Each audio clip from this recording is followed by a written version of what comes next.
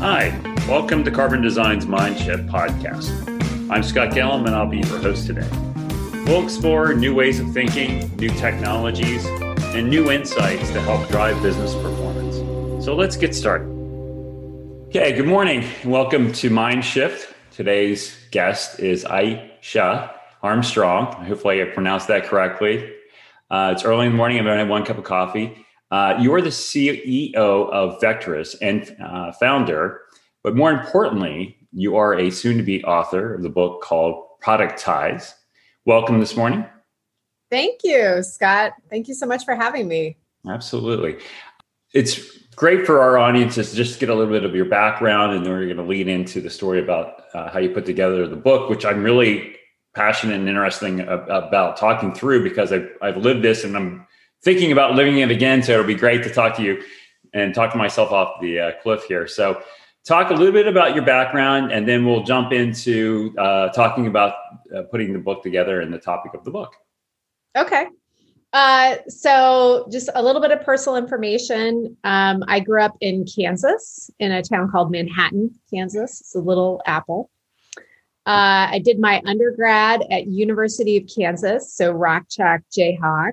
Huge college basketball fan, where I studied economics and women's studies. And then after graduation, I moved to Washington, D.C., where I got a research analyst job with a small-ish company at the time called the Advisory Board Company. It was owned by David Bradley. And ended up staying with that company, or a spinoff of that company, for almost the next 20 years of my career. So the company split in two. I went with what became the Corporate Executive Board, or CEB, where I rose through the ranks of research analyst up to project manager. They sponsored me to go get my MBA at Harvard, came back and started running business lines for CEB. And ultimately left in 2015 to join the media company, EW Scripps, which is headquartered in Cincinnati, which is actually where I'd been living for 10 years at that point. So it was nice to get a job with a company that was headquartered in the city where I lived. And Scripps was in the process. They just divested all of their newspapers and were buying digital media properties, and were sitting on all of this new data. And they wanted to bring in kind of data product expertise to help them understand how they could better leverage the data assets that they were collecting. So I headed up product management for their data analytics business until 2018, when I teamed up with a former CEB colleague, and we co-founded Vectrus, which is a boutique product innovation company. And we focus specifically on B2B services companies who want to create new products out of their existing intellectual property. So that could be content products, it could be data products, it could even be a software product. And that's our focus. Great. And so at this time in the process, what led you to saying, okay, I'm going to sit down, I'm going to write a book? Because I think all of us at some point who work in professional services gets to a point where, like, I should write a book, but actually doing it is another thing. So how did you get to that point and say, you know what, I'm going to commit the time and I'm going to do it?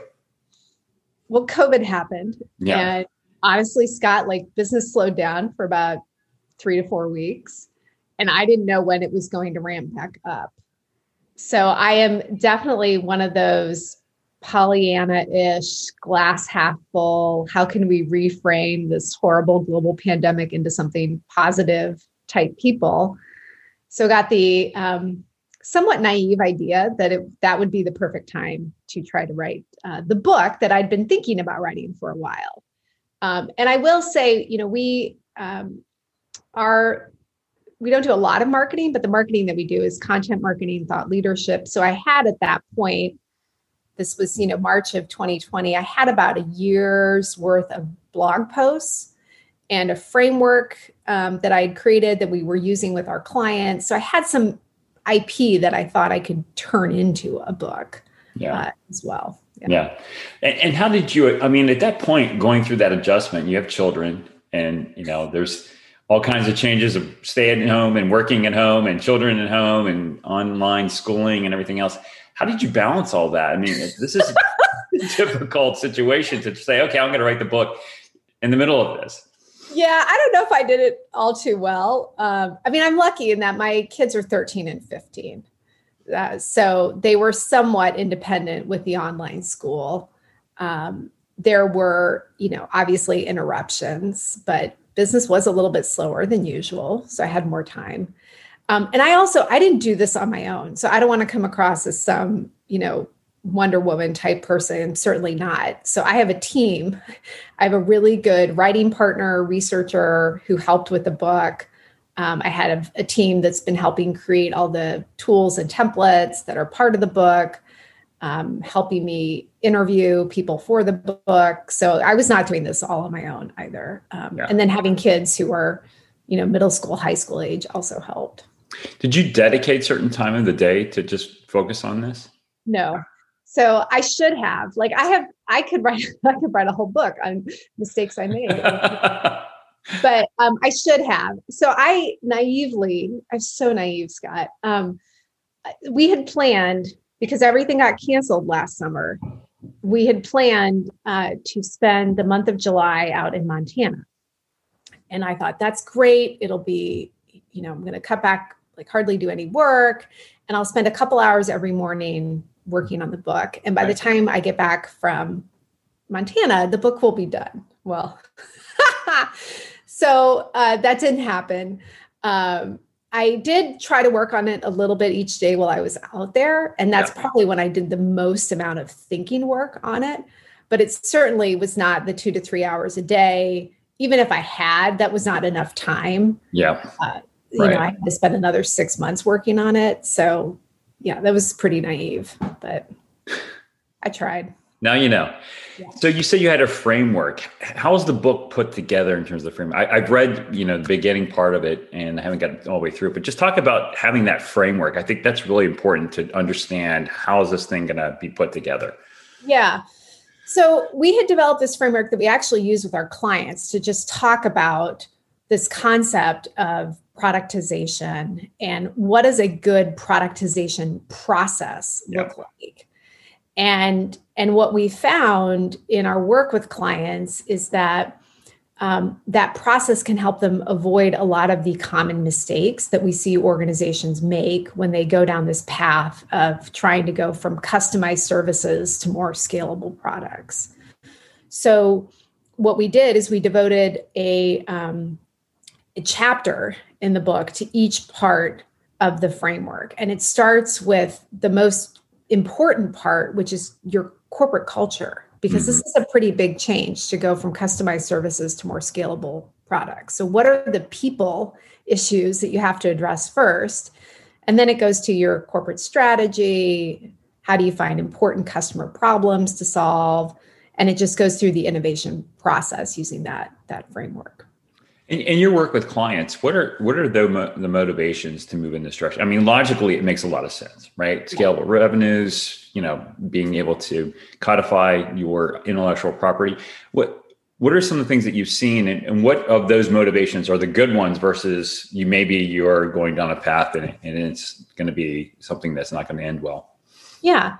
Well, I think for profits, because we work with both for-profit and also nonprofit. For-profit company valuation is a big part of this. So $1 of services revenue, customized services revenue, is not valued by investors at the same valuation as $1 of scalable product revenue. Yeah. So if you can change your revenue mix even a little bit, from 100% customer services to maybe 80% customized services, 20% products, you're going to increase your company valuation.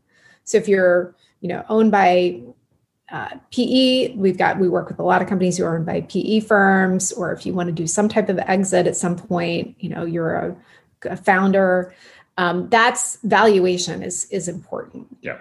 Kind of shorter term, more practically speaking, it allows you to grow without having to add costs at the same rate, arms and legs. And certainly in a labor market like we're in right now, like it's hard to find good people. Right. So you can grow more scalably. You can better retain talent. So sometimes, traditional professional services, customer services customized services, that can be kind of a slog. And so it allows you to better retain talent, and it gives you more revenue visibility, especially if you're building subscription-based products. Those are some of the benefits. Yeah. If I'm a professional services organization, and I'm thinking about making this transition to more product revenue, what should I be thinking about in terms of skill set, delivery model, business model, pricing model, everything? What should I consider as I make that shift? And when should I think about these things as I'm going through this process? Yeah. So again, the first thing you should think about is your organization set up to do this? Because it does require a completely different mindset. So up until now, you've been thinking one-to-one, like I get to know Scott really well. I understand his business. I meet his needs, versus one-to-many. And that usually requires bringing in outside talent who've had some type of product experience. One of the biggest mistakes I see organizations make is they take somebody who was great at client services, really good voice of the customer, and they try to make that person a product person. And 9 times out of 10, it does not work out, Scott. And so that is, I think, a big thing is just understanding you need some people who have experienced thinking one-to-many as opposed to one-to-one. And then the other thing is that there is going to require some type of upfront capital investment. So, perhaps you can find clients who are interested in this and can help fund a little bit of the investment, but you will need some upfront capital to do market exploration, to do, build an MVP and beta test it. And then you're going to have to invest in a different go-to-market model. Yeah. So your consultants, for example, are not going to be able to sell this. It's a different skill set, and they may not want to sell it either. Yeah. So there will be some capital investment for that. And then the last thing I would say is really focus on what is the urgent and expensive problem that your target market has, as opposed to just trying to focus on how you can leverage IP that you already have. So, the book goes into 7 key mistakes that I see organizations make, and those tie back to some of the key ones. Yeah, I was part of an organization, and we went down that rabbit hole because we had built something incredibly, at the time, incredibly unique for IBM, but only IBM had the size and skill and interest in solving a very complex problem. And then we couldn't sell it to anybody else. Yeah. So as you're going down that path, when should you look at perhaps shutting things down? And because you're going to travel down this path, and there's a lot of things to change that you just mentioned. At what point could I alert myself to understanding, maybe this isn't going to work out, and we can save ourselves some money and shut down a year in development cost or whatever it may be? But how would I know? Are there red flags that I should just look at and say, okay, I got to shut things down?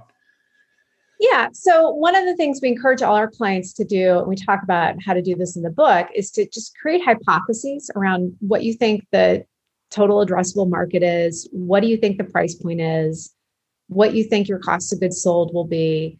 And then start to test those hypotheses. And if you're getting feedback from the market that, there's only one person out there who will buy it, it's IBM, and they won't buy it at the price point that you want, and it's going to cost you a lot more money to maintain it than you thought it would, then shut it down. But that really simple idea of kind of coming up with a hypothesis or series of hypotheses about what you think makes this an attractive product opportunity, and then testing those hypotheses quickly will give you the information as to whether or not you're onto something good. Yeah.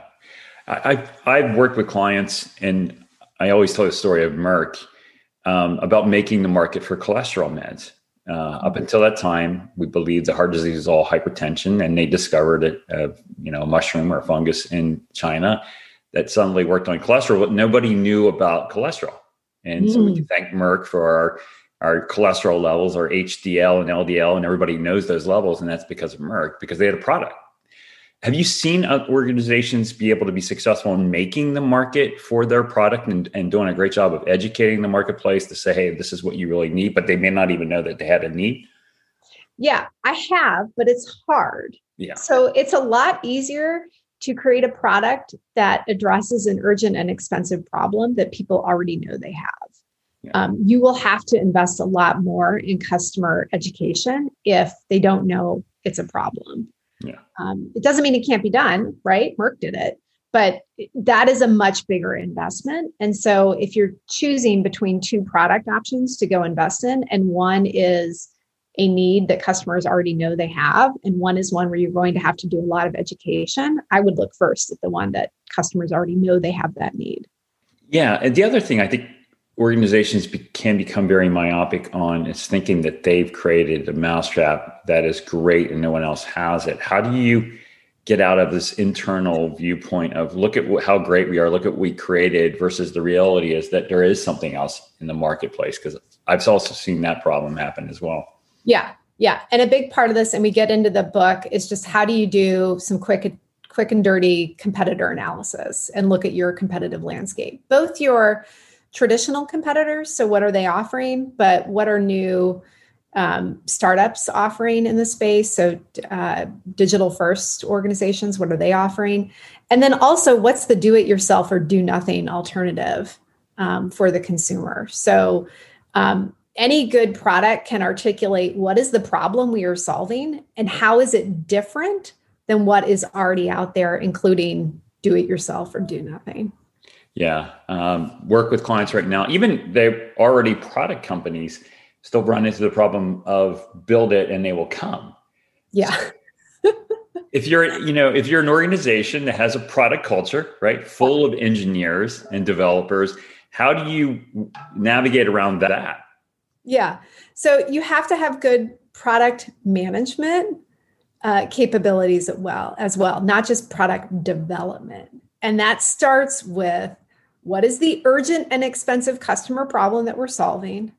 And then how is it different from what's already out there? So there has to be some product strategist who is asking that question and has a really good sense of what the market landscape is, what do customers need, what's already out there.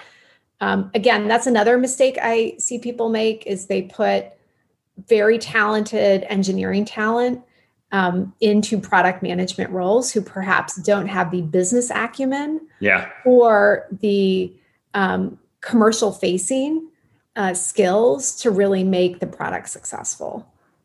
How do you create that lens that emperor has no clothes? Because a good, organization that is really bent on this and really good product engineers will say, this is an urgent need. Like this is are there criteria for defining urgent and expensive? Because they'll bend those. There are. Yeah. So, and again, this doesn't have to take a lot of time. I'm not talking about months and months of market research. And we can do this in as quickly as a week and just go talk to 6 or 7 potential clients and come back and know if this is a good idea or not. And find out. And the first question you ask is like, what's keeping you up at night? Like, what are your key priorities for this year? What are you doing to solve those problems? Okay, I have an idea for you. What do you think of this? Like, is this hard? Like, how much would you pay to solve the problem? And the book has like all these questions that you can ask in a half-hour conversation. Go talk to 6 or 7 people, and you'll know pretty quickly whether or not it's a good idea. It's worth just getting the book for that. Because Thank you. I've worked with really good product marketers who cannot stop the organization. I mean, it's just the momentum that these products are coming because they build them and they're really cool. And it doesn't mean that there's a market out there for them, but they're coming. When should I consider maybe selling my IP and just get some licensing revenue? Yeah, that's a great question. So one of the things I think that's important to know when you do that competitive landscape is not just look for competitors, but look for potential partners. So partners who perhaps already have the IP and you could, acquire or do some type of rev share to do that. or people who might be interested in your IP and could go distribute or sell that for you. So a good competitive landscape sweep will not only be looking at competitors, but they'll be looking at potential partners. Things that you want to consider are how far behind are we already? So if you're really far behind, it might make sense for you to go out and acquire somebody else's IP rather than build it yourself. Or do we have the internal capabilities and the capital to invest in kind of creating this ourselves? Or could we just go, is it better to go license what we already have to somebody who already has those capabilities to develop and bring it to market? So several screens you can run through. But again, when you're doing that competitor analysis, look for potential partners. Yeah, I've also had clients who have acquired the talent or skill set or developers or platforms that they needed. And that's not worked out well as well. And I guess it goes back to your culture issue. Any tips for companies who are considering that path? Yes. So the first one is really, really look at how far behind you already are. If you are really far behind and that acquiring this capability is foundational to your longer term strategy, it's worth considering. Yeah. However, valuations right now are insane, like insane. And I am not an M&A expert, but this is one where I say right now, like go carefully, just given how high valuations are right now. Don't want to overpay. Yeah, we're working in the DeFi market, and that is just a fascinating space right now. And you can see how it's creating bubbles. I mean, they're there, and you can see where they're coming from. But that's another podcast. So, if you're an organization now that has intellectual property and you think you want to go down the path and you've done your market research and you think that you're going to solve an urgent need that is very expensive, how far out should I be looking? Because at some point I have to develop this product and get it to market. And then how do I get a feeling of how long that's going to be so that I can start planning these other things? So if I've already gone through a couple of these stages, the development process, the beta testing, the MVP, the beta customers, like what am I looking at as a roadmap here? Yeah. So that's great. If you have beta customers, your next thing is to prove that you can get revenue. Certainly, the rule of thumb is if that you've got a roadmap to $1 million in revenue, like you can get outside funding. So even though you may not want to get outside funding, like how quickly can you get to $1 million in revenue? So post beta, that's what I'm looking for, is how quickly can you get to $1 million in revenue? And what are your interim pipeline goals? So thinking about how many leads you need, how many sales interactions you need, and start tracking towards that to see if you're on track. But again, those are hypotheses. So you'll know pretty quickly, like, are you able to generate the leads? Are you able to get sales visits with the leads that then get you to that $1 million in revenue? And what should I be looking at from a revenue or from a profitability perspective? Revenue goals are great, but then I've got a profit target in here. What's realistic to look at? Maybe early stage and later stage? What are the ranges that I should think about in terms of this is what my profitability target should be? Yeah. So we talk in terms of a couple of measures. So the first one is your operating margin, and really focusing on your cost of goods sold. So, if you're a professional services firm right now, perhaps your operating margin is somewhere around 67. So let's call it somewhere between 60 to 70%, right? Yeah. So it makes sense to go to a product model if you can lower your cost of goods sold. So you can start to get operating margin of 70 to 80%, right? So you really want to look at, are you going to be able to improve your operating margin first and foremost? The second measure we look at is customer acquisition cost. And can you lower your customer acquisition cost from where it is currently, or at least kind of keep it the same? Yeah. So those are the two measures that I think are most important. again, it depends on where you are right now with COGS. It depends on where you are right now with customer acquisition costs, but you definitely want to see an improvement in COGS, and you want at least the same customer acquisition costs you currently have. Yeah. Is there an interim step where I'm selling services and then I'm selling services off a platform and then I'm selling the actual platform itself and then maybe throwing services off the back end? Is there some kind of migration path that makes things easier? There is. And honestly, I don't know if you're going to get to a point where you'll want to completely jettison services. If you get to a point where you've got a standalone product, it may make more sense to offer that as a spin out. Yeah. But what I encourage organizations to think about is bundled solutions. So you have a great asset already, you have wonderful customer relationships, you've got great service offering. You don't want to just throw that away. What you want to do is introduce products to supplement those services and provide the customer with a solution that has better economics than what you're currently doing. Yeah.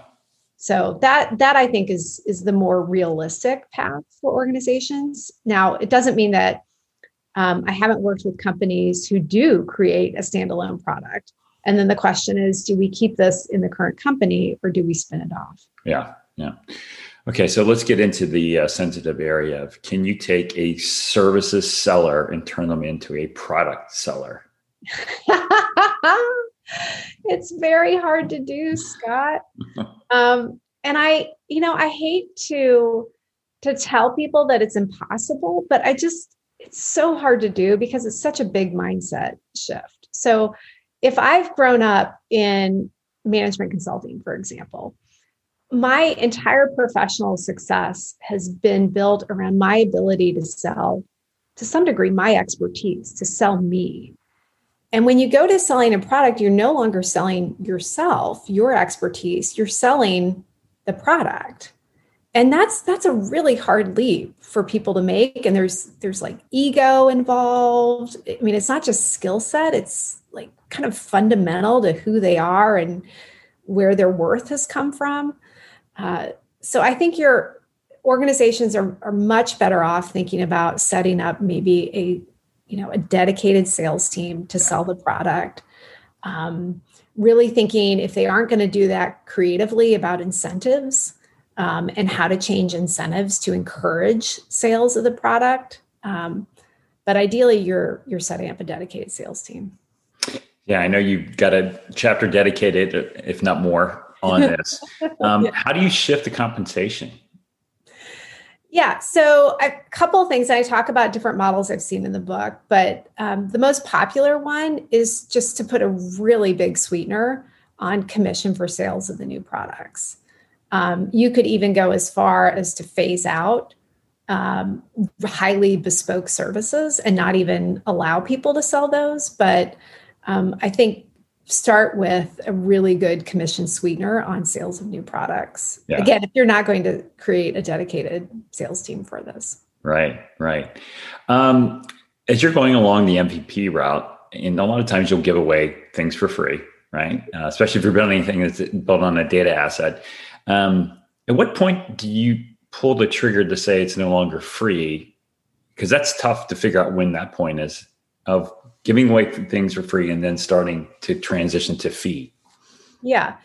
So again, ideally you have a hypothesis of what you need to see to know that now is the right time to make that transition. And I always encourage our clients to at least keep something free.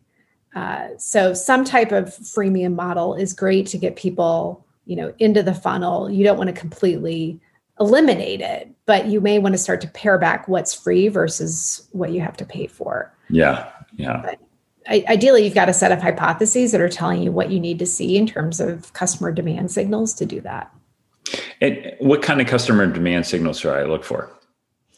Yeah, so I'm looking for utilization rate. So if there's high utilization rate of the freemium product, like that tells me that there's some value there. I'm looking for, primarily utilization rate is the one I'm looking at. Yeah. I think we've all run into our fair share of SaaS tools that are, 20/80 rule here, and quickly forgotten sometimes when after whatever the initial need was, we've gotten through that, especially, a lot of times you'll stand up certain tools for certain things and then they'll kind of go away, but yet you're still paying a monthly fee for those. What about the education and then coming back and helping them understand how to fully utilize, like what should that role be in helping those customers who are using it?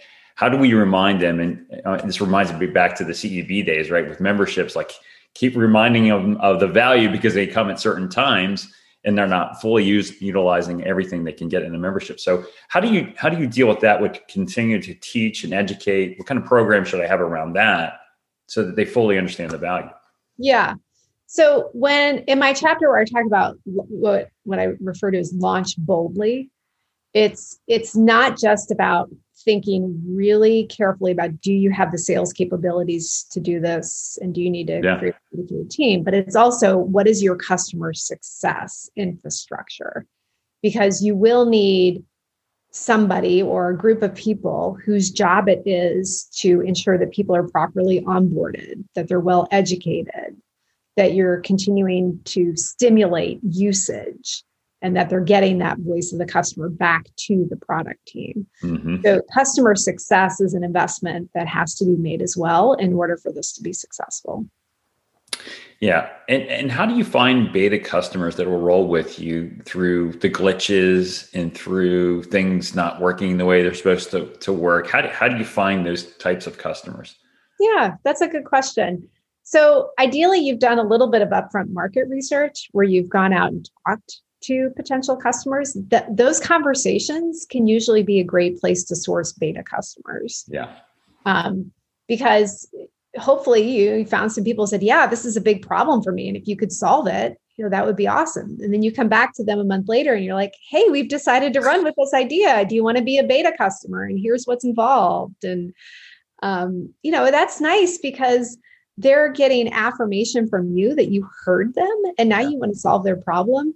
We tend to think, it's like a big ask to ask somebody to be a beta customer, but actually you're doing them a service. You're saying, I'm experimenting, coming up with a solution. Will you help me co-create this? It's usually not as big of an ask as people think it is. Yeah. Yeah. Well, that's good. Okay. So when can I get the book? Great question. Thank you for asking. It will be available May 11th. And where can I get the book? On Amazon. That's where it will be available first. And you can go to theproductizebook.com. Okay. Theproductizebook.com for more information. And again, it's called Productize. Excellent. We'll make sure that we include that information when we send this out. Thank you. You'll have that along. Well, it's been great speaking with you. I mean, personally, I've been through this. I'm with it with clients. And so this is an incredibly helpful conversation. Just there's a lot of logic to it. And there's a lot of appeal, and there's kind of that shiny little gold thing sitting out there that says, this is really great from a margin perspective and scalability, but it's a difficult journey to get there. So I really appreciate your comments this morning. And I think people really appreciate the book. I don't know another hand guide out there that says, this is what you need to get to productizing this great IP that you have and do it in a way that you can really shift, because there's so many pieces to it. It's great that you've written kind of a hand guide for that. That's the goal, like step by step, avoid these mistakes. There are tons of tools and templates included. So trying to make it as easy as possible.